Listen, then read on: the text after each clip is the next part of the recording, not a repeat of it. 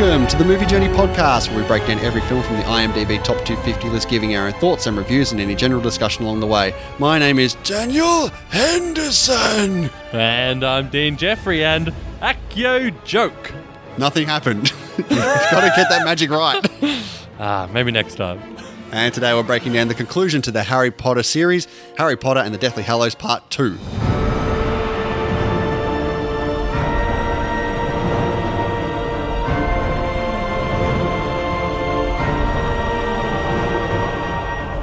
So, Harry Potter and the Deathly Hallows Part 2 is a 2011 fantasy film directed by David Yates and distributed by Warner Brothers Pictures.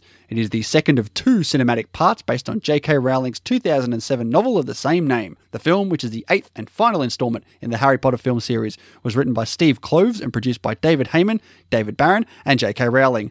The story continues to follow Harry Potter's quest to find and destroy Lord Voldemort's Horcruxes in order to stop him once and for all. The film stars, as usual, Daniel Radcliffe, Rupert Grint and Emma Watson, along with the usual assortment of cast, including a couple of new people here. We got Kieran Hines as Aberforth Dumbledore and Kelly MacDonald as Helena Ravenclaw. Oh, I did not know that. Oh, really? Kelly MacDonald. Yeah. I remember her from Brave. Do you? Yeah. Also Trainspotting. Also No Country for Old Men. That's right. She does that really good accent. That's right. That's right, she does. It was actually Kate Winslet who was considered and actually offered the role of Helena Ravenclaw in the first part. Why would you turn that down? It's such an easy, small role that you could say you're a part of the Harry Potter world. The role was actually rejected by her agent. She didn't even get a chance to consider it because he thought that she would not want to follow suit with every other actor in Britain by being part of Harry Potter. That's terrible. Like, to join a franchise like this, surely you would at least put it to your client. No, didn't want to do it. And apparently they were fired the next day. That's a joke. That's not true. Oh. Sounds like it could be true, though. Okay. Terrible joke there, Hendo. Yeah, poor taste. Music by Alexandre Desplat. Cinematography by Eduardo Serra as well. Daniel Radcliffe actually broke about 80 wands throughout the entire franchise here because he used to use them as drumsticks. Oh, so we're doing franchise trivia, are we? Well, it's the end of the franchise. I mean, we've got to have a little bit of discussion about the franchise in general. Okay, so 80 wands was your leading off point for this franchise discussion. Well, we're starting off low. Does he break more? Does Ron break 800? Following the completion of this movie, and of course the franchise in general, most of the Hogwarts sets were put on display for the public as part of the Warner Brothers studio tour in London. I mean, that makes sense. It's a big, massive franchise. You want to have some of this stuff on display. Get people to come on down and check it out. You want to have some of this stuff on display. How many of those you got? That's probably it. I feel like I've been pretty well controlled lately. My pun game has been soft. Speaking of soft, of the three main performers, Rupert Grint was the only one who never seriously considered leaving the franchise. I think we mentioned a little while ago that Emma Watson considered leaving after the fifth film. Daniel Radcliffe thought about leaving after Prisoner of Azkaban as well. How come? Over it. Over it! So it wasn't tired? It wasn't like wage disputes or anything? I don't think so. In fairness, if I had to guess which of the three would never consider leaving the role, you would guess Rupert Grint every time. Like, what else is he doing? I watched a TV show with him in it, with Nick Frost. Have you seen that one? I have not. I don't remember what it was called. I watched the whole season, though. I don't know, it was probably like 6 episodes. It was fine. Yeah, fair enough. I won't go out and watch that anytime soon, based off your glowing review there. So before the final book was published, Daniel Radcliffe actually asked J.K. Rowling whether his character Harry would die at the end. And after a silence, she gave him a very cryptic answer: you get a death scene. Surely you could just say yes and wink. That's a little rough. Yes, a wink, a wink. So do I? Yes, wink. Just tell me. Surely that's much more cryptic than you have a death scene. Oh, so I die. But this did premiere in London on the 7th of July in 2011 with a runtime of 130 minutes, the shortest Harry Potter film out of all of them. What are your thoughts on that? Part 2 being the shortest film out of all of them. Yeah, it's good. They don't need to be so long all the time. I probably would have rather Deathly Hallows Part 1 be the shortest of them all, but that's fine. It's not a short movie. It's not like you're saying, oh, this one's only 90 minutes. It's still over 2 hours long. Yeah, you say that they don't all have to be long. I agree that not all of them had to be that long. I think this could have been a bit longer, though. I think they could have put a bit more into this film. It's the culmination of the entire series. Culmination. I wouldn't have minded an extra 10, 15 minutes on this film. Cut it out of part 1 and put it in here instead. Do you mean that literally? Like take some of the scenes out of 1 and put them in 2? Not those scenes in particular. You could cut those scenes and use the actual runtime on this film for something that would make more sense for this film. Would you like maybe another Harry and Hermione dance scene? You know, that really good platonic dance scene we got. No, I want another Ron telling them all to piss off. He didn't even do that in Hallows 1. I don't care. He should do that in every film. But we got 3 taglines here, Dean. I think the main one I saw was, "It all ends here." That's good. What about "Nowhere is safe"? That's bad. "The last enemy is death." The last enemy is death. I'm not even sure that's accurate. So the first one's good. Makes sense. Ties it all up. They should have had "Death is the only great adventure." No, you can't do that. Why not? That's copyright, isn't it? I don't know. They could be like, oh, did someone else already do that one? I didn't see that. Budget of $125 million. Worldwide gross $1.34 billion. Billion. So is this the highest? Absolutely. By a long shot. By like $400,000. Do you mean 400 million? No, it's still by 400,000. It's just more than that as well. By at least 400,000. Yes, by at least $3. When it was released, it did set the record of the highest grossing opening weekend ever with $169 million, which was previously held by The Dark Knight. The record was broken again 10 months later by The Avengers, which earned $207 million in its first 3 days. A true passing of the sword of Gryffindor. Very good. But this did get 3 Academy Award nominations that year. It got nominated for Best Art Direction, which it lost to Hugo. It got nominated for Best Visual Effects, which it lost to Hugo. And it lost Best Makeup to The Iron Lady. I mean, I'm not arguing with any of them. I'm surprised it didn't get nominated for more. You know, like thanks for the franchise Return of the King style nominations. Yeah, but with Return of the King, that won literally everything. Harry Potter actually didn't win a single Oscar in any of its 8 films. It's a good bit of trivia. You should ask it one day, Hendo. You should be like, okay, out of the how many? out of the 30 Oscars Harry Potter franchise was nominated for, how many did it win? And hopefully they did not listen to this episode. It's highly likely. But let's take a look at the history of Deathly Hallows Part 2 in the IMDb Top 250 list.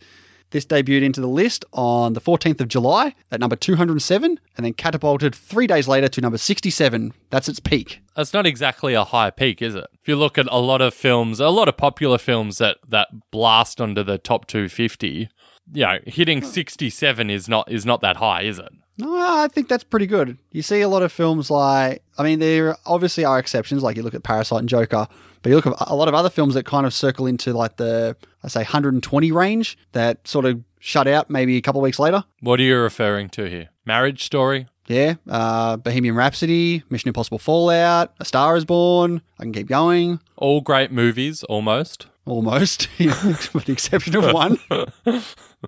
So after it hit 67, it did drop down pretty considerably over the course of the rest of the year to where it hovered into the between the 200 to 250 range, and that is basically where it has stood for the last 9 years. Hasn't left the list ever. It's just hovered in that area to where it currently sits right now at number 218 with an 8.0 average over 733,000 ratings. So it's looking pretty safe for a few years. I reckon. I don't see it going anywhere. All right, mate. We're at the end of the journey here. Why don't we crack into it? Our breakdown of Harry Potter and the Deathly Hallows Part 2. And what do we get? We get a reminder of Part 1.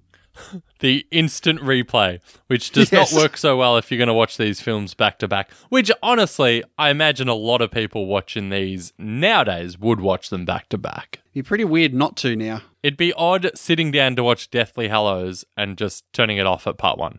So, yep, that's enough. Let's pack it in. We'll watch Part 2 next week. Like, what? But this has really become quite the dark franchise, I must say here. Very dark. They've forgotten their base audience, I feel. Pretty much. Well, I feel like their base audience has grown up with these films. This is 10 years later. So if you get like your 10-year-olds watching this one at the start, you get some 20-year-olds watching this now. Yes, they do still want to bring in new, younger audiences. I don't think they've had a problem with that. Yeah, fair point. Fair point. But you got Snape watching over Hogwarts here. It's like a bloody army now, isn't it? How good is Snape as headmaster, though? I mean, he doesn't really do much of a job, does he? I love that it keeps in line with the every single year has a different dark arts teacher. That's true, actually, isn't it? Because it's not like Snape was going to leave the school in this one. But yeah, he's not the dark arts teacher anymore. I should say defense against the dark arts, but I feel like under Snape's tutelage, it probably would. Dark arts. Yeah, it would just be, all right, this is your dark arts lesson. I must say, Snape, Alan Rickman, does look very sad here. Yeah, well, he's not the cheeriest person overall, is he? No, he's not, but we are going to find out that underneath all this, it's not like he's enjoying what's going on now. This isn't him finally succeeding and getting what he wants. Like, this would be a nightmare for him. Seeing the culmination of Snape here. Culmination. Really, yes, I knew you were going for that. Really makes you look at it and go, okay, you know what? I need to go back and watch all these films again. Perfect setup by Harry Potter here. Are you serious? You watch this, you watch Snape's story unfold here and you say, you know, I really want to go back to a Philosopher's Stone when you think he's the overall bad guy of that film. That's definitely what I wanted to do when I saw it the first time. I'm like, I've not been paying attention to this Snape guy this entire time like this. Now I have all this stuff revealed to me. I'm like, it'd be interesting to go back and see what it's like knowing this. I mean, how do you feel? Obviously, when we've rewatched the franchise now, you knew the whole time that Snape was ultimately going to turn out to be a good guy. Yeah. Did you feel like watching it again has had any impact knowing that Snape's a good guy? Yeah, because I felt more sympathetic for him. I kind of like not knowing because it makes the reveal so much better. But does this make this movie any worse that you know this? I mean, what do you mean? Does it make the movie worse? I mean, it's a twist. Like you watch it the first time, like any other movie. Oh, this was fantastic, and then you watch it this time, you're like, I already knew that. It's kind of soured this film for me. Oh no, definitely not. It doesn't make there you go. It doesn't really make you reassess how you look at the film, does it? But I think we're getting a bit too far ahead of ourselves here because Snape's not really a focal point at this moment. What do we got? We got poor Dobby. We got to see Dobby's grave, of course. Yeah, let's start trying to pull on those heartstrings again. They really should have just put a couple of scenes at the start of this film instead of having them at the back of number one. Although, can you imagine if there was no Voldemort getting the Elder Wand and Dobby dying at the end of one? So how does part one end where they're trapped under in the prison under Bellatrix and Lucius? That's how it ends. To be continued with Hermione getting tortured. I mean, it's dark. You're saying the franchise is getting dark. Imagine if the credits came up to the noises of Hermione screaming. Holy shit. Like, damn. Mommy? Surely this all gets better. Let's get to part two. Dobby's dead. Like, oh, shit. Oh, come on. Can't we torture Hermione again? All right, so we get our group of school kids here mourning the death of Dobby, and who comes to rescue them, Hendo? John Hurt? Warwick Davis? Well, he's with them too, but we get Bill and Fleur back, don't we? Oh, Domhnall Gleeson. Domhnall Gleeson indeed. But no, we get, what does Harry need to do here? He needs to talk to the goblin. So I didn't know his name at this point in my notes, so I was just writing Jared the Goblin King. Really? I was writing Warwick Davis. Of course you were. But did you learn his name eventually, Hendo? No. It was Grip Hook. Ah, that memorable character. Yes, and of course, well, he's actually from the first Harry Potter film, The Philosopher's Stone. Is he the one that takes him through the vault? Yeah, he's the one that takes him to Harry's vault in the first movie. Oh, well, there you go. Good on him. Good for him indeed. Bringing this whole franchise round full circle. Now we get some discussion here about they got to break into Bellatrix Lestrange's vault. Yeah, in Gringotts, which sounds... I mean, you'd think it would be almost impossible, but they kind of get through it pretty easily, don't you think? You're saying this is a Mission Impossible? Dum, dum, dum, dum, dum, dum. Should have played that music. Would have felt a little out of place. And I feel like... Hermione putting on a Bellatrix Lestrange mask? Yeah, there's a connection I can get around. Who needs a polyjuice potion when you're part of IMF? That's right. But no, Grip Hook is very fascinated with Harry. How does he get the sword? So there's all this talk about a fake sword was made. Did you keep up with this discussion, Hendo? All I understood was that the goblins knew which one was fake and which one wasn't. The fake one is not the one that Harry has. And yep, that's it. So Snape put a fake sword in Bellatrix's vault. All right. Cool. Working for Dumbledore, Yeah. the ultimate puppet master. If that's the case and they've just learnt this, why do they not start to think, why did he put a fake one in there? If who's learnt this? Didn't Harry just learn this? Yeah. So why doesn't he start to think, why did he put a fake one in there? Didn't he put one in there because Dumbledore got Snape to switch it with the real one? Yeah, but if Harry's finding out about this now, that Snape is doing something to, heed Bellatrix's plans or whatever, why doesn't he start to think, is he actually working for them? Well, firstly, Snape killed Dumbledore. That's sort of a hard thing to get over, not knowing that he was going to die anyway and Dumbledore told him to. So I don't think, no matter what, at this point, Harry is thinking, gee, maybe that Snape guy is actually a stand-up dude. He's a pretty cool dude. Also, we don't know that Snape knows it's a fake sword. Snape might be thinking that it's just the Gryffindor sword that he's putting in there. Okay, so it's not implied that Snape knew it was a fake and put it in there. Yeah, I think the implication isn't there. Okay, well that makes sense then. But if we're going to talk about Warwick Davis the Goblin coming back from the first movie, why not get a little John Hurt action back from the first film? Of course, Ollivander. This guy knows his wands. Yeah, I do like, as unbelievable as it is that he remembers every bit of wand. Also, how the hell does he tell what, hair is the core of particular wands? He's worked with wands his entire life. He knows everything. I do like the way the wands descriptions match their owners. Like Bellatrix, unyielding. But it's here when we really start to learn about wand ownership and how important that is. Yeah, this hasn't been brought up at all before, has it? No, and considering how many times all these kids have Expelliarmused each other, I feel like it would have been a much bigger point throughout the years. So, just thinking about it now, I think back in the Order of the Phoenix, Sirius Black, I believe, disarms Lucius, and then Bellatrix kills Sirius. So doesn't that mean that the wand is now Bellatrix? Exactly my point. There are issues with this thing. Yes. But I did appreciate the pathetic attempt they made to tie it back to, no, we always knew this, when they quote that line from the Philosopher's Stone, like, the wand chooses the wizard, Mr. Potter. I was like, get the fuck out of here. That is not the same thing to what you're saying. This was the wand of Draco Malfoy. It's like, how do you know that? Yeah, exactly. It's like, surely I can understand. Okay, I can buy that this wand seller remembers every single wand he's ever sold. How would he know once it's left the shop what happens to it? And when he talks about the Elder Wand later, and it's like, if Voldemort has it, you're pretty much screwed.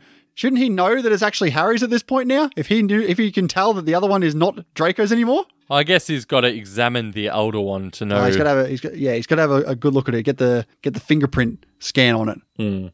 But they're going to go a little, like I said, Mission Impossible, little Ocean's 11 style here to break into Gringotts. Yeah, Hermione has one of Bellatrix's hairs. Of course she does. Yep. How convenient. Yep. I know if I was getting tortured, I'd be trying to pluck a hair from my torturer. Yeah, what you do, pocket it. Doesn't just happen to be on her dress or whatever it is afterwards. And then Ron's like, are you sure it's hers? He's like, 100% positive. Like, what? Haven't you already learnt your mistake from when you turned into a cat? Yeah. Very funny moment, though, when Hermione first goes to, Diagon Alley? Maybe it's Nocturne Alley. And happily says hello to someone. Yeah. And the guy does a double take, like, what? So you've essentially got Helena Bonham Carter acting like Emma Watson, who's acting like Hermione, acting like Bellatrix at this point. Yeah, that is generally how the Polyjuice potion works, Endo. Yeah, she puts in a good performance pretending to be like that. Yeah, I thought Helena Bonham Carter was really good here. She is super, super coy heading into this bank. Not really the best. She's creeping around. I'm not sure that Hermione's disguise holds a candle, though, to one Ronald Weasley's. Oh, what is this? The slightly longer hair, so, the beard. The hair of Goblet of Fire, basically. A pathetic half beard. I was like, oh yeah, no one will tell it to you. Mate, you could just walk in as you. No one cares about you, Ron Weasley. Yes, no one gives a shit, okay? So the goblin here who is saying, you can't go into the vault, you need to show me your wand. She's like, why do I have to do that? She has the wand, doesn't she? Why can't she just show him? Because the goblins know that Bellatrix has lost her wand. Griphook whispers to her. Then why does he keep insisting? Because they need to get in there? No, why does the goblin keep insisting, you need to show me the wand or you can't get in? Well, I think it's basically like, if she does produce the wand, then they know it's not her. But what I don't get is, when we learnt about the, Imperious Curse, we also learnt about, the Cruciatus Curse, Avada Kedavra. They are the unforgivable curses. These are the curses that if anyone ever does, instant sentence to Azkaban. You got our hero, Mr. Harry Potter here, just casually imperiousing the goblin guy. Like, it's nothing. It is nothing now. There's so many of these curses going through. So many Avada Kedavras going through this bloody movie. Yeah, I don't know. Surely a bank like this should have some sort of security measure to stop, someone trying to rob it to literally just using a spell to get in. Well, they have security measures down in the vault there with the big water that rushes over any spells. Yeah, and why do they... An alarm system? Why do they do that once they're halfway towards a vault? Surely it should be like a metal detector when you walk in. Like, all the curses wash away. Yeah, straight away. Why do they wait till you're halfway there? Because then they can drop them into a massive pit and kill them. Yeah, because that worked out so well. That's true. Kind of convenient how easily they fall down and they're fine, first of all, but then they're exactly where they need to be. They get to this dragon, this big security device dragon, and they easily get past by shaking this rattle in front of it. Where'd they get that rattle? Was it in front of them when they got there? Yeah. Like, was it on the wall? So what is the point of having the dragon there if the thing that will stop the dragon is right there when you get there? I don't know, but haven't we already kind of used this device of getting by a huge, scary beast by playing music? I mean, that's the only way it is. Big beasts, they don't like music. Do you remember what I'm referring to? I believe you're referring to the three-headed dog from the first film. Exactly. Yeah, playing the harp. Yeah, I remember some things. Wow. Right. I'm quietly impressed. Quietly? Maybe not quietly. Quiet about it then. So they get into the vault here, and the room basically does... Oh, how funny. An Aladdin. Yeah, how funny. No. How funny is they get in the room, and they're just like, Accio Horcrux.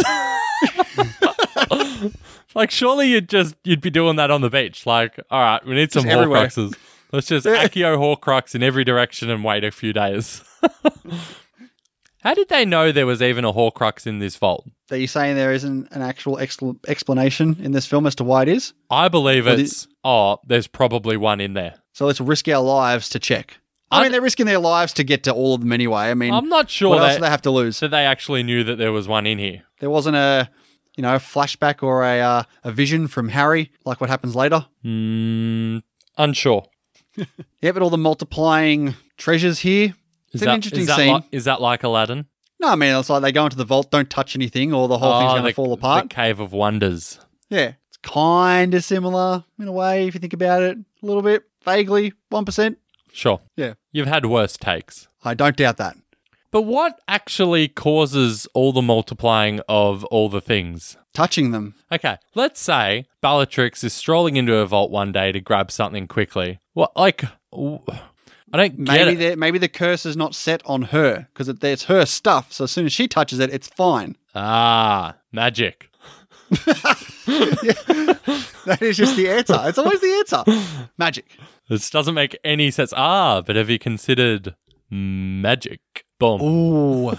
Yes, nailed it. I did like that the dragon actually kills a goblin. That was cool. Yeah, it was fine. The other one got away. Sneaky bastard. I promised I'd get you in. I didn't tell you I'd get you out. Ooh. Can never trust a goblin. Dirty bastard.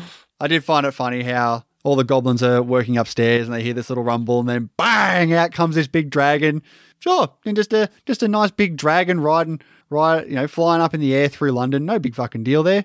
What do you think this is? Harry Potter 3? Like, this is... You're allowed to do what you want now in front of muggles. It doesn't matter. The rules are quite free these days. Well, desperate times, Hendo, desperate times. Pretty good little flash sideways scene of... Flash together? Yeah, of Voldemort knowing about all the Horcruxes now that Harry knows and just killing everyone at Gringotts. And you see the bodies of everyone there. Yeah, including that goblin's name you said, Warwick Davis. Griphook. That's the one. Yeah. Serves him right. No, but they decide to head back to Hogwarts, figuring that there might be a Horcrux there. But they can't go in through the front It's too risky. They got to go in through, I guess, the back door. Where's the back door? Hogsmeade. You're talking like I didn't just watch this yesterday. Fair enough. Yes, they go to Hogsmeade and they're in trouble because there's a curfew and there's obviously spells and security set up where if anyone's outside, then they go crazy. Mm-hmm.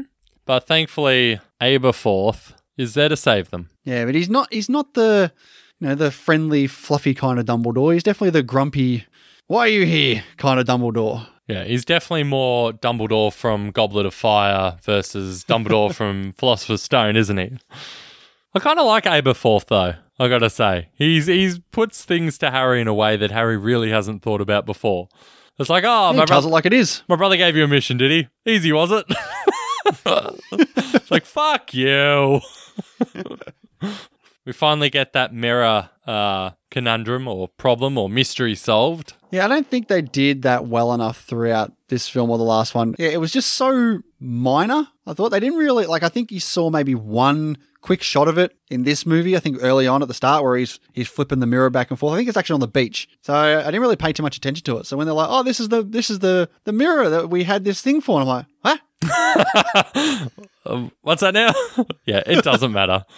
No, it doesn't. I feel like it was a much bigger deal in the books that you got Dumbledore looking at them all the time in this mirror and Harry's wondering what the hell's going on. I'll tell you something that's really interesting, and I think we've already touched on this way back in the start of the Harry Potter franchise, is the paintings. Got their sister Ariana here, and you talk about, she's been dead for, long time now. They're interacting with her in the painting. It's like she's still there with them, having a chat, doing, helping them out.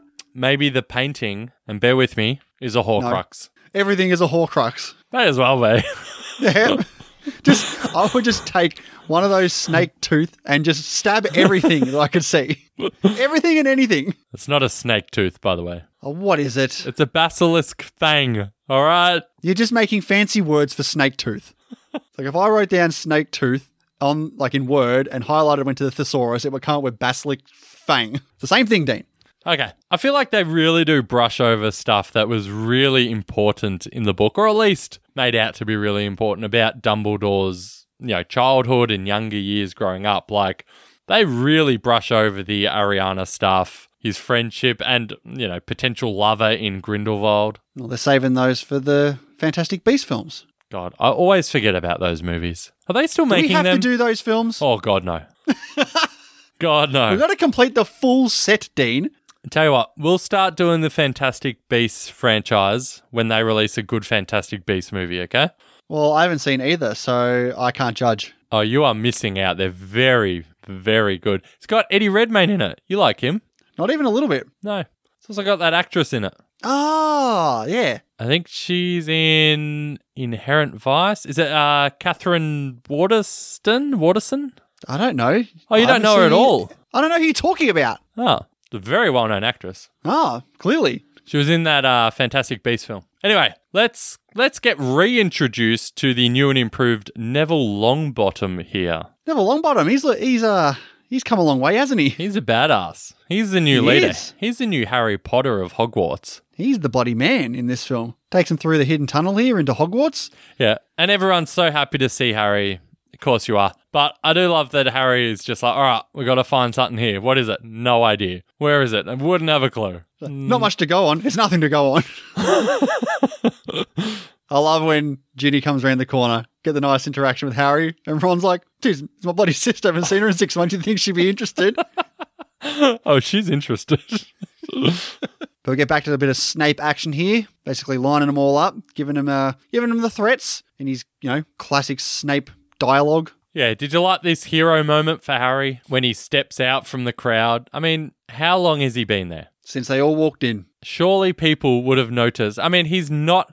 We learnt about this last week in Hallows Part 1. You can't just strut around looking like Harry Potter and expect no one to notice. What do you want me to say, Dean? Magic. Explain it away with magic. I must say, Daniel Radcliffe, pretty good here. How dare you stand where he stood? How dare you? You know what? How dare you? And you can just imagine Snape there going, damn it! If you just listen, please. But, like, what was Snape planning on doing here when he starts battling, the teachers and stuff? Like, let's say he wins this battle and he gets Harry, captures Harry. What does he do with Harry there? Does he actually attack? I feel like he just defends off all of McGonagall's spells back at him until he runs away. Okay. He doesn't run away, Endo.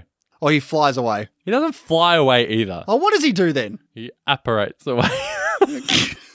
It was actually supposed to be Snape versus Harry in this scene, but J.K. Rowling said that it should involve the same characters in the novel, so they went back to McGonagall. And it's a key moment for her too. She gets to stand up and take on Snape. It's a great moment. And it's also, badass. The head of Gryffindor against the old head of Slytherin. It's good. Good stuff. But Voldemort's had enough. Basically gets in everyone's head. Why didn't he do this earlier?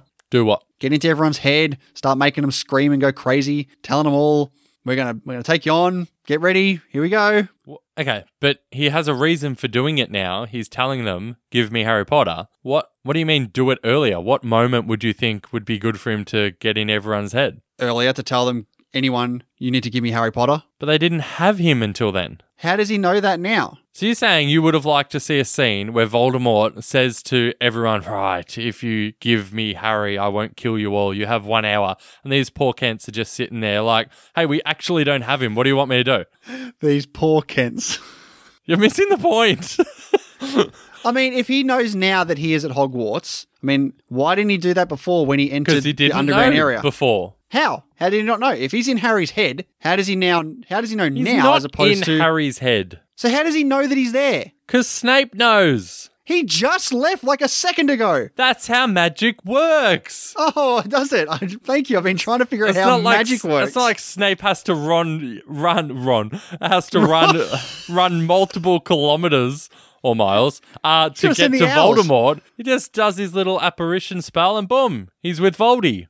Good old Voldy. I feel like you really have struggled to grasp the simplicity of magic here, Hendo. You can literally do whatever you want all the time. That's all you need to remember. To go back and watch the franchise again. Do they explain it better in Fantastic Beasts? I believe the sequel, Crimes of Grindelwald, they explain it really well. I thought you said it was Crimes of Grindelwald. Yeah, I'm still undecided whether I do the V for W's or not. I think if I alternate, then I'm right on both counts. How good is it that McGonagall sends the Slytherin house down to the dungeon? Sick of all this shit. Get out of here. Like, wouldn't it suck if you're like a really genuinely nice guy or girl put in Slytherin? You said there were no good guys or girls in Slytherin. I mean, Harry was nearly put into Slytherin. Excuse me, I said this once before, and you said there are no good people in Slytherin. That's not true. Snape is Slytherin, and he's one of the bravest men I've ever met. So you were lying. How'd you meet him? Good bloke? He's something. Oh, and if we didn't know how much of a useless twat old Filch is, in he comes. They're in the hallways. So they're supposed to be in the hallways. You're so far behind. Get with the program. Do you feel like he was warranted to get a callback for this movie after missing Hallows Part 1? Did everyone see him run out that Filch way that he runs and was like, oh yeah, how good was that last movie when you weren't invited? Where was he during the battle, cleaning up the mess? Because you do see him very briefly at the end trying to sweep up some rubble. Yeah, if only there was an easier way these wizards, could actually clean up rubble. Could you imagine his job? Like, he sees it like something really disgusting or dirty to pick up. He's like, can one of you assholes just magic this shit away, please? No, he'd see a spill and be like, right, no one magic this better. I'm going to get a mop. I'm going to come back and this spill is still going to be here. I need to be wanted. My job. This is all I have. But they're getting ready for battle here. McGonagall's setting up all the big statues surrounding Hogwarts. Yeah, she has that pretty decent line. I've always wanted to use that spell. Classic what else McGonagall. They do? They set up the big Wakanda dome. I mean, how is it like the Wakanda dome? Infinity War. No, the big dome around it. Come on, dome stops things from getting in. A dome. Yeah. What'd you say, dumb? Do you want me to cut that out for you? I mean, you do what you got to do. I'll follow suit. But Harry doesn't have time for this. He doesn't have time for battle. He needs to destroy these Horcruxes because he knows he can't kill Voldemort at this point. So what is the point of this battle? He needs to weaken him. He needs to keep going and destroying these Horcruxes. So he heads off to see Helena Ravenclaw. And I got to get a bit of Luna Lovegood in here too. She needs to be part of this film. Of course, she's a beloved character at this point. So She's the only one with a bit of sense. Yeah, she needs to... Yeah, she definitely helps Harry here, but we need to find the lost diadem of Ravenclaw. Now, diadem. You couldn't just say tiara. Like, aren't they the same thing? Are they? I don't know. I guarantee everyone reading this book would be like, what the fuck is a diadem? They need to make it more eerie and suspicious, more ambiguous as to what it is. Because if they go, oh, it's this tiara, then they're like, well, we don't know what it looks like. Well, it's a fucking tiara. Yeah, maybe they can't have the big, bad, masculine villain of Harry Potter putting part of himself in this girly tiara. It's like, I had a life once before that you do not know about. Dumbledore? Oh, I don't know. And when I saw it here, I was like, what the fuck is going on? I don't know how this was written in the book, but seeing Ron speak Parseltongue... Oh, where did that come from? What was this? And his excuse is, sharing a room with Harry, you hear it all night long. Like, what? So Really? Harry talks in his sleep. Okay, but I think you've still got to say, know what you're saying. You can't just hiss a few times and it opens up. Yeah, that was a bit weak sauce there. That was very weak sauce, Hendo. Is that in the same in the book? I started this whole thing by saying I don't know how it is in the book. I wasn't listening to you. But I wasn't listening. But no, they opened the Chamber of Secrets, and you thought the Chamber of Secrets was standalone. Come on, Hendo. Well, they bring everything back in these two-part films, don't they? I feel like Chamber of Secrets, when you take into account the basilisk fang, kind of is one of the most important parts of the series. Yeah, it starts off with the Horcrux as well. You got one in there, Tom Riddle. There's a lot more to it than what I initially thought. That's why it went up for me on a rewatch. How's old Neville at the back door of Hogwarts here? Acting all big and tough? Oh, no. We're not at that. They destroy another bloody Horcrux here, Hendo. No, he's at the back door and acting all big and tough. Then they destroy the Horcrux. Then Voldemort destroys the dome. And then Neville is standing there all like, oh shit, now they can get me. So Ron and Hermione destroy this Horcrux. What was it? The cup. The famous cup that they got from the vault. Yeah. Well, what was the significance of the cup? Did he win that in a Quidditch match? Yeah, big Quidditch guy. Big sports guy, Tom Riddle. Oh, Tom Riddle, big Quidditch champion. And then Ron and Hermione make out. Yeah, apparently Emma Watson and Rupert Grint said in several different interviews that filming that kiss was extremely awkward because they both had grown up with each other. It was like brothers and sisters. Because it was actually Rupert Grint's first ever kiss. It only took six takes to complete, whereas the kiss between Harry and Ginny took about 10, Ron and Lavender approximately 15, and Harry and Cho took about 30 takes. I wonder why. Sorry, David. Sorry, David. We got to do that kiss again. I didn't think we did it too well. I feel like I got to give that one another go. Was that your Daniel Radcliffe? Yeah. Hey, nice. Yeah. Brilliant. I am the chosen one.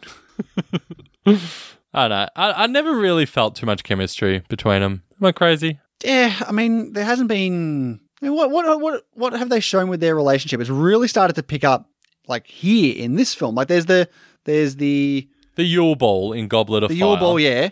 There's the, what was the one from... Half-Blood Prince. Half-Blood there Prince, was Lavender Brown. And the jealousy, yeah. I mean, it's there. It's there. just not... It's not that much, though. It just seems so mismatched. Oh, Voldy gets a bit mad here and basically runs amok. Yeah, he gets very angry. You kind of, if you're one of the other Death Eaters there, you kind of think, well, why didn't you do that to start with? We've been here trying to destroy this shield for 15 bloody minutes now. But doing this kind of doesn't destroy the wand, but it definitely damages it. Does it crack it? Yeah, you get the big shot of the close-up of the crack forming on the wand. Yeah. That's probably why Harry threw it away later. He's probably had a look and it was like almost falling, split down the middle. And he wanted is useless. He wanted to act real tough in front of Ron and Hermione. He's like, I don't need the elder one. Snap. You got Neville, one of many Neville's big heroic moments here, blowing up the bridge. And then, of course, you see him fall. It's like, oh, did he make it? Come on. Of course he made it. You're not Frodo. No one cares that much, mate. But we head into the Room of Requirement once again, and it's basically a storage place now. Yeah, I did actually like the moment between Ron and Hermione when Ron is actually useful for the first time in many, many years. And Hermione's just so shocked. It's like, what?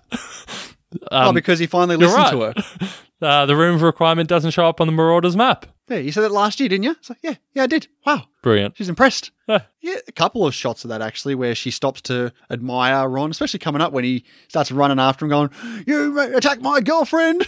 She's like, oh, I'm his girlfriend. Yeah. She doesn't say that. She was thinking it, though. No, she's probably like, I'm what now? What? I didn't consent to this.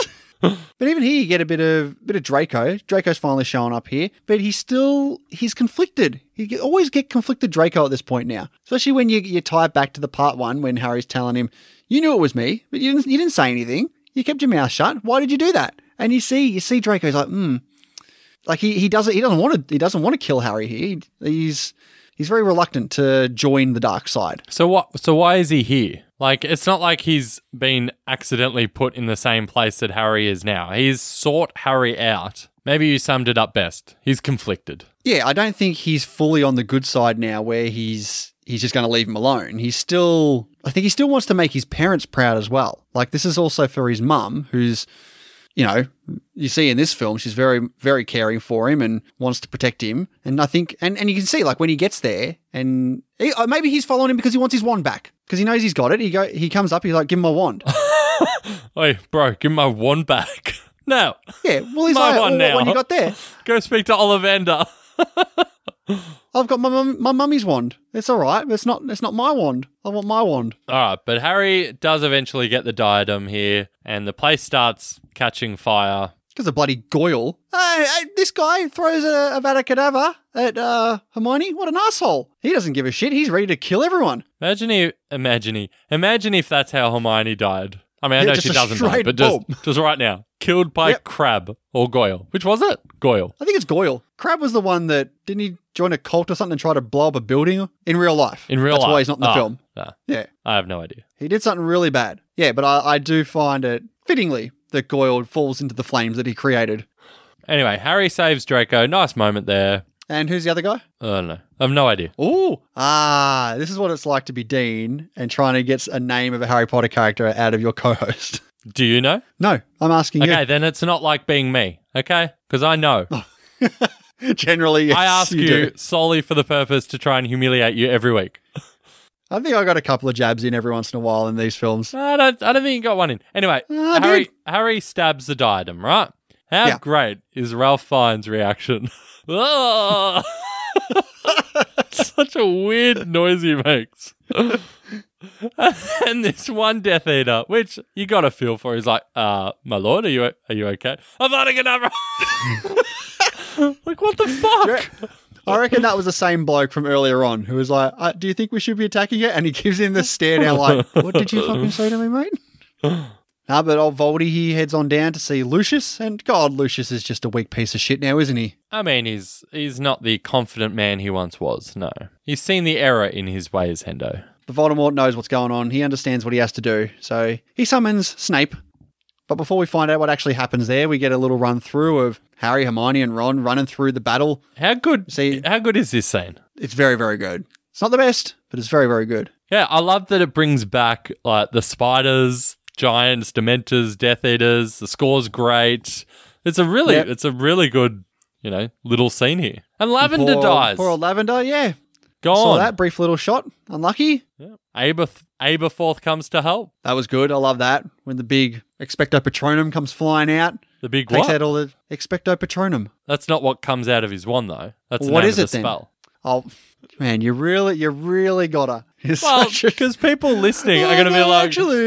Actually, it's not the Expecto Patronum that comes out of the wand. It's a Patronus. Well, in episode 6 of the Harry Potter movies, you clearly said that this was wrong. Get out of it, mate. I'm just trying to help you, okay? Nah, I think you're trying to help yourself. But now we get the scene between Snape and Voldemort. Yeah, you can slowly see that Snape really can't get out of this one now. No, he's kind of fucked. Yep. Snape says the wand answers to Voldemort. Voldemort says, yeah, I don't think so. Nah, not happening. Harry, awfully conveniently listening in on this conversation. Right behind the window. Yeah, this is pretty brutal, though. Like, this is the part where I was pretty close to be like, geez, Isabel, like, turn around for a second. Shut your eyes. Strict parenting. This is rough. I was for sure like, all right, everyone, close your eyes. That snake is brutal. Oh, just the sound and the look from Harry's position with the snake just whoosh, whoosh, as it's like smashing against the window with Snape. Oh, like, ugh, rough and hell. Rough and hell. Rough and hell. Yeah, rough and hell indeed, Hendo. Anyway, Voldemort clears out. Harry goes to see Snape. Snape's crying. Yeah, a couple little Snape tears. He's definitely trying to squeeze those tears out because, you know, he wants Harry to take some for a memory. I mean, I didn't realize that this is how you take... Like, how are tears suddenly a memory? Like, we've seen previously, like, Dumbledore physically taking his wand to his temple and pulling out memories in these silver threads and putting them in the pensieve. How is it that tears are suddenly, you know... It's more symbolic. Pensieve compatible? Much more symbolic of his sadness. But no, we get some forgive me from Snape. You have your mother's eyes. If I hear that one more time... We get some more Voldemort voiceover. Good valiant effort, wizards. Now, take 5 and pack up and, you know, say goodbye to your fellow dead friends. And we'll reconvene in, 20 minutes for round 2. But Harry, I'm coming for you, buddy. That's basically what he says. In a nutshell. But we get some more fighting here, don't we? Do we? Yeah, we get some big deaths. Some deaths we don't really see. We just see the aftermath of it. Yes, Fred. Yep, really, I wish that we actually saw this death. He's a pretty big character from all the other movies. I wouldn't mind. Is he pretty big? I think he is. He's in every film, is he not? I mean, I think they could have paid the man some respects and seen something that the spell hitting him dead. It's like, oh shit! I always felt it was a bit of a cheap one to kill one of the identical twins. Like, you've always got the other one. Was it George in part 1 who, like, nearly died? I think so. He got his ear blown off or something. Yeah. Switch it around. Fred's the one that dies. I mean, it's sad. The whole Weasley family's having a bit of a sook. I really didn't mind it too much. What about the smash cut to Remus and Tonks? See, I was more upset about Remus. That's a big loss. Yeah, I feel like they did Remus dirty after Prisoner of Azkaban. I mean, they were never going to get back to those glorious heights, were they? No, but he was such a big part of, Harry in Prisoner of Azkaban that he basically Harry's walking through and just sees them. He's like, okay, they're dead. Moving on. I got to go get some Snape memory in me. And that's exactly what he does, doesn't it, Dean? Goes and gets those tears. Yeah, he puts those tears to good use, and we go and we see Snape's nicely packaged high school memories. Well, actually, we see it before school, don't we? Yeah, like when they're very, very young. Yeah, Snape and Lily are friends before Hogwarts. But James Potter, bit of a bad boy of Hogwarts. Yeah, with the old shoulder bump, dropping the books. Ooh. I mean, there's no better way to tell the audience which person is the bully by, bumping someone and them dropping their books. I mean, you couldn't have said it better. There is actually no better way. Actually, I do have a bit of trivia about this. It wasn't long after Alan Rickman started playing Snape that J.K. Rowling told him some of the character secrets about Snape that would not be otherwise revealed until the last book. So he knew what was coming before anyone else did, even before like half the directors. So he basically had carte blanche from Rowling. The directors knew about this, where they would start to give him some sort of character development. In certain ways, he's like, I need to be doing these sort of things. He was basically directing the way that Snape would be perceived throughout these films. That's great. There's a lot of confidence being placed in Alan Rickman. I mean, it pays off. I mean, Rickman is superb in this film, and as Snape in general. Yeah, absolutely. And now we see Snape talking to Dumbledore, and this is my... Excellent! Wow, after 8 films, I think we've got something finally right together. Excellent! Yeah, this Alan Rickman performance here is so amazing. Like, we're seeing him just so desperate, like, and angry at Dumbledore, like, you said you would keep them safe. It's great. And seeing, like, Snape's truth, seeing Snape open and honest, it's refreshing. And him saying, I love him saying, like, no one can ever know. And Dumbledore's just like, what, the very best of you, Severus? I think it was such a touching moment, especially when you see Snape heading up to the top of the stairs, and then when he comes around the corner and he sees poor Lily dead on the ground, and man, Alan Rickman's reaction to seeing her is just, it is heartbreaking. Yeah. No, and when he does his Patronus, and it's a... Nice. What is it? A doe? A doe, yeah. Yeah. And that reaction from Dumbledore. He's like, Lily. After all this time, Always. Oh, Always. God. Stop it. No, it's really, really, really good. And we learn also that Harry must die here, and Snape needs to tell him at the right moment that Harry's got to die. Yeah, because he himself is a Horcrux, and the only way to kill Voldemort is to kill all the Horcruxes. But we get Harry now armed with this massive piece of information that not only he has to die to, help kill Voldemort, but no, that's pretty much it. He's got to die. So that just provides him with so much confidence. Because Is it about here where we find out that the, damn it, I can't remember the snake's name. He is also a Horcrux. Nagini. That's the one. And we basically, those are the last 2 Horcruxes left. Yes. I was a bit perplexed at the scene where Harry's got to tell his 2 best friends, Ron and Hermione, that he's about to die. Ron is literally in the background, silent. No reaction. Hermione hugs Harry. It's like, come Ron's been on. like that. It is Ron. They are best friends. It's just, oh well. You'll be right, mate. Nice knowing you. But he heads out to the Forbidden Forest, pulls the gem out of the snitch, and all the Force ghosts show up here. The gem, the resurrection stone. Yeah, sure. I mean, like, So what have you got Force here? Yes. What have You you got here? You got here. Sirius. Yeah, you've got Lupin. You've got Is Tonks, Lily and James. Is Tonks there? No, not Tonks. It's those 4. Oh. Like, so, where's Dumbledore? Where's Snape? I don't think Snape would have anything nice to say. You don't want Snape and James in the same room together, do you? Nice to see you again, James Potter. What about Dumbledore, though? Sure, but, he's going to get his big scene coming up soon. Maybe they don't need him here right now. Yeah. All right. So Harry goes to Voldemort. We see Hagrid. Oh, yeah. He just popped. Like, they didn't set that up. I forgot he wasn't Harry, what are even you here. doing? I forgot he wasn't even what? here. It's like, I oh, completely yeah. forgot about him. Hagrid was a character at one point. Nobody stands his ground. Man, I love Ralph Fiennes'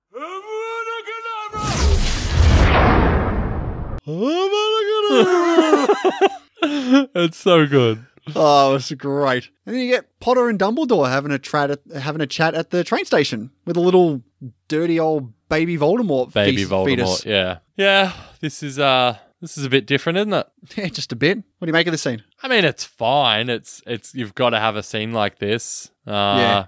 It's as good as it could be. It's not great. It's a bit Yeah, odd. I don't mind it. Yeah. It's okay. Not a standout for me, but it's good. I think Michael Gambon is really good in this scene as Dumbledore. They have a good conversation. But I'm watching this at this point. I'm like, okay, let's get back to it. I want to get back to the point where he's going to come back alive. We know that's happening. Let's move on from this part. Yeah, I agree. So he goes back and he's still lying on the floor and he's pretending to be dead. And Narcissa is the one who goes to check on him. I mean, at least someone checks, Actually, I'm glad I rewatched this a second time because I didn't kind of understand what had happened here. I didn't hear that she asked him if Draco was still alive. Yeah. Yeah. And that's when he gives the nod and that's when she decides, right, I'm not telling Voldemort that Surely, Harry's alive. even if Harry himself had Avada Kedavra the fuck out of Draco an hour ago in the room of requirement, right? Surely you'd still nod. Yeah, he's sweet. He's sweet. We're pals now. So is Draco alive? No, I killed him. I killed him. I killed Draco. No. Murderer! No, but big somber sad moment here as Hagrid's up bringing Harry's supposed dead body back to Hogwarts. Harry Potter is dead. How ridiculous does Voldemort look when he's happy? There's something not right about weird it. Smile. It's a weird smile. Especially when they coerce Draco to come back over to that side. And just his awkward... Oh, the hug? weird... Yeah, that was actually... that was an improvisation by Ralph Fiennes. So Tom Felton's reaction was like it was genuine because he didn't know what else to do. Draco, good boy. Yeah.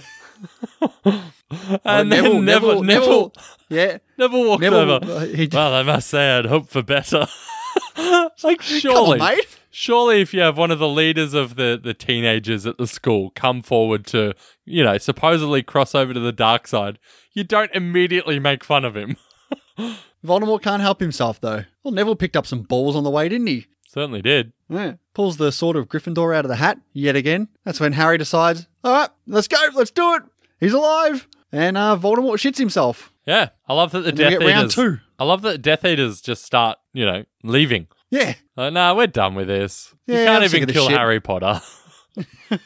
Actually, when Harry revealed that he was still alive at Hogwarts, originally Draco was meant to break ranks with the Death Eaters and throw Harry's wand. And that scene was actually filmed, but wasn't included in the final edit.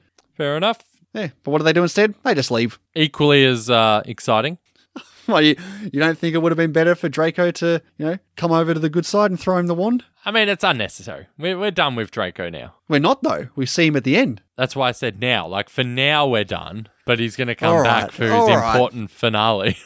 Let's go to Potter v Voldemort round 2. Yeah, it's good. It is good. It didn't go on for too long, which was nice. No. Well, before we get to that, though, we got to get to Mrs. Weasley being a badass bitch. I mean, she's only badass because she says the word bitch. That's true. Just Definitely iconic. got Ellen Ripley vibes there. Get away from her, you bitch. I did not make that connection. Well, unfortunate for you. Bellatrix doesn't really put up that much of a fight here. Someone who's such a not a overly prominent evil villain. formidable to get destroyed by Mrs. Weasley. Am I right? No. It's like a couple of jabs and bang, explodes. Like, Doesn't even where's the Avada Kedavra? It's just a few bangs and gone. I wanted to see a Mrs. Weasley.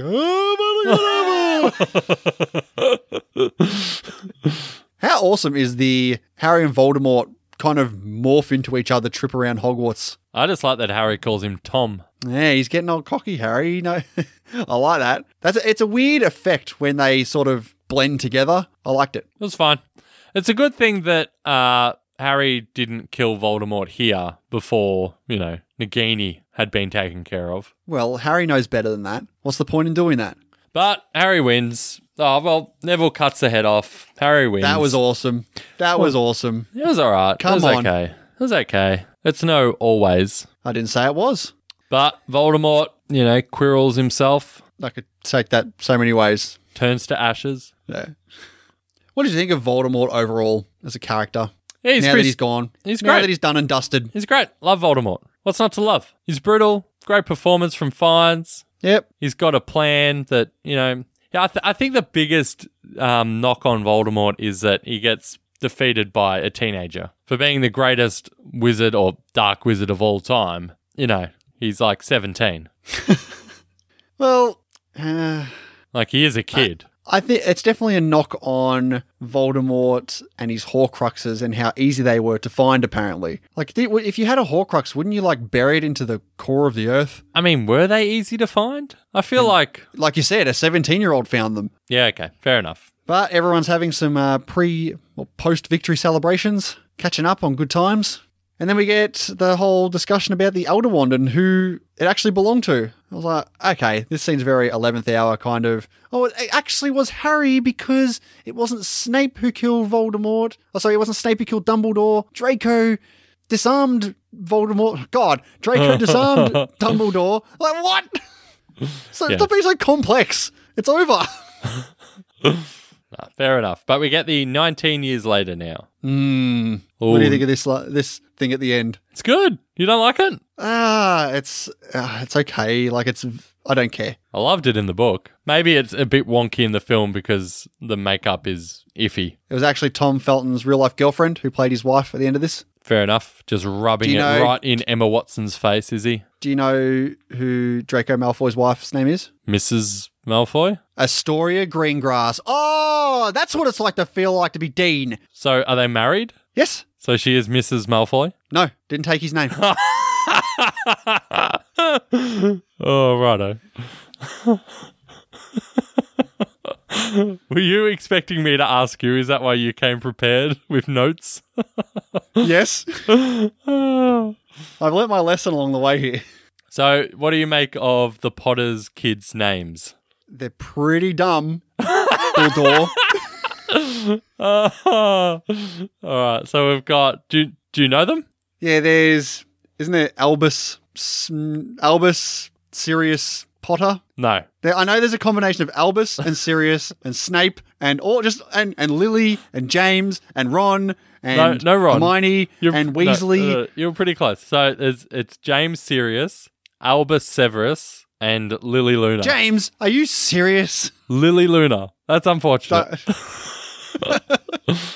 Do you feel like Luna's maybe getting a bit too much credit to go in the same sentence as all the other people? Yeah, I feel like they should have had a Neville before a Luna. I'm not sure Neville suits a girl's name. I mean, what female? Like, wouldn't you have Minerva in there before Luna? Should name their kid Weasley Granger Potter. All right. It's just as ridiculous as the other ones. Was there a Remus? Surely there should have been a Remus. Do you know Ron and Hermione's two kids' names? Fred and George. Hugo and Rose. Are they tied into anything in particular? Don't know. What else we got? You know what happens to Neville? He doesn't get together with Luna. He becomes headmaster. Well done. Do you know what Harry and Ron's professions are? Quidditch champions. They are auras. They're what? Auras. What's that? Basically, like, they fight dark magic for the Ministry of Magic. Mad-Eye Moody was an aura. They track down Death Eaters, basically. Okay. Any other tidbits? Hermione, do you know what happens to her? She goes to work for the Ministry of Magic. Yeah, she becomes a minister for magic. Okay. And so it says here you got Albus here, who's a younger kid who's a bit worried about, going to school for the first time. What if I get sorted into Slytherin? Do you know what happens to him? He goes into Slytherin. Yes, he does. And after all this, Filch is still cleaning up that damn mess. Yes, he is. But that is going to do it for the entire Harry Potter series, ending it with Harry Potter and the Deathly Hallows Part 2. Final thoughts, Dean? Yeah, I love Harry Potter.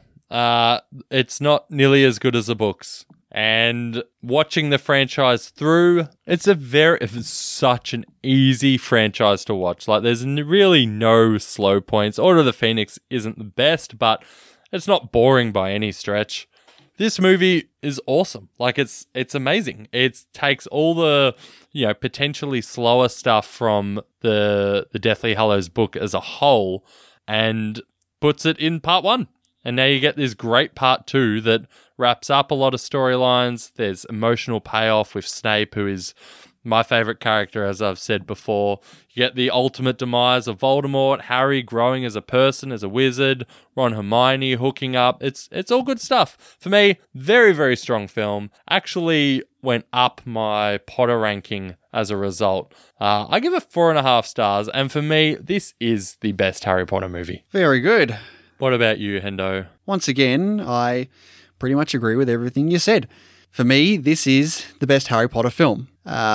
It holds up really well on a rewatch and a rewatch again. I did watch this twice because it's just so entertaining. It's such a great conclusion to the 8-film series that we've just gone through. Really ties in every movie that you've watched, which is great. Like, this is obviously a part 2 of a 2-part finale, but it reaps the benefits of watching the 6 films prior to this as well. Everything just ties together perfect. Watching them grow from, little, what are they? What were they? 10 in the first film? 11, yep. To now, all these characters that have grown, you care for all of them. So when, several of these characters, end up dying, you really, really feel it. The twists and turns along the way here, the final confrontation with Voldemort. Voldemort is such a fantastic villain, really fleshed out throughout all these films, from, the Voldemort head on the back of Quirrell from the first one to the actual introduction to Voldemort himself in the Goblet of Fire, all the way to now. This has been fantastic. The whole series in general has been very entertaining.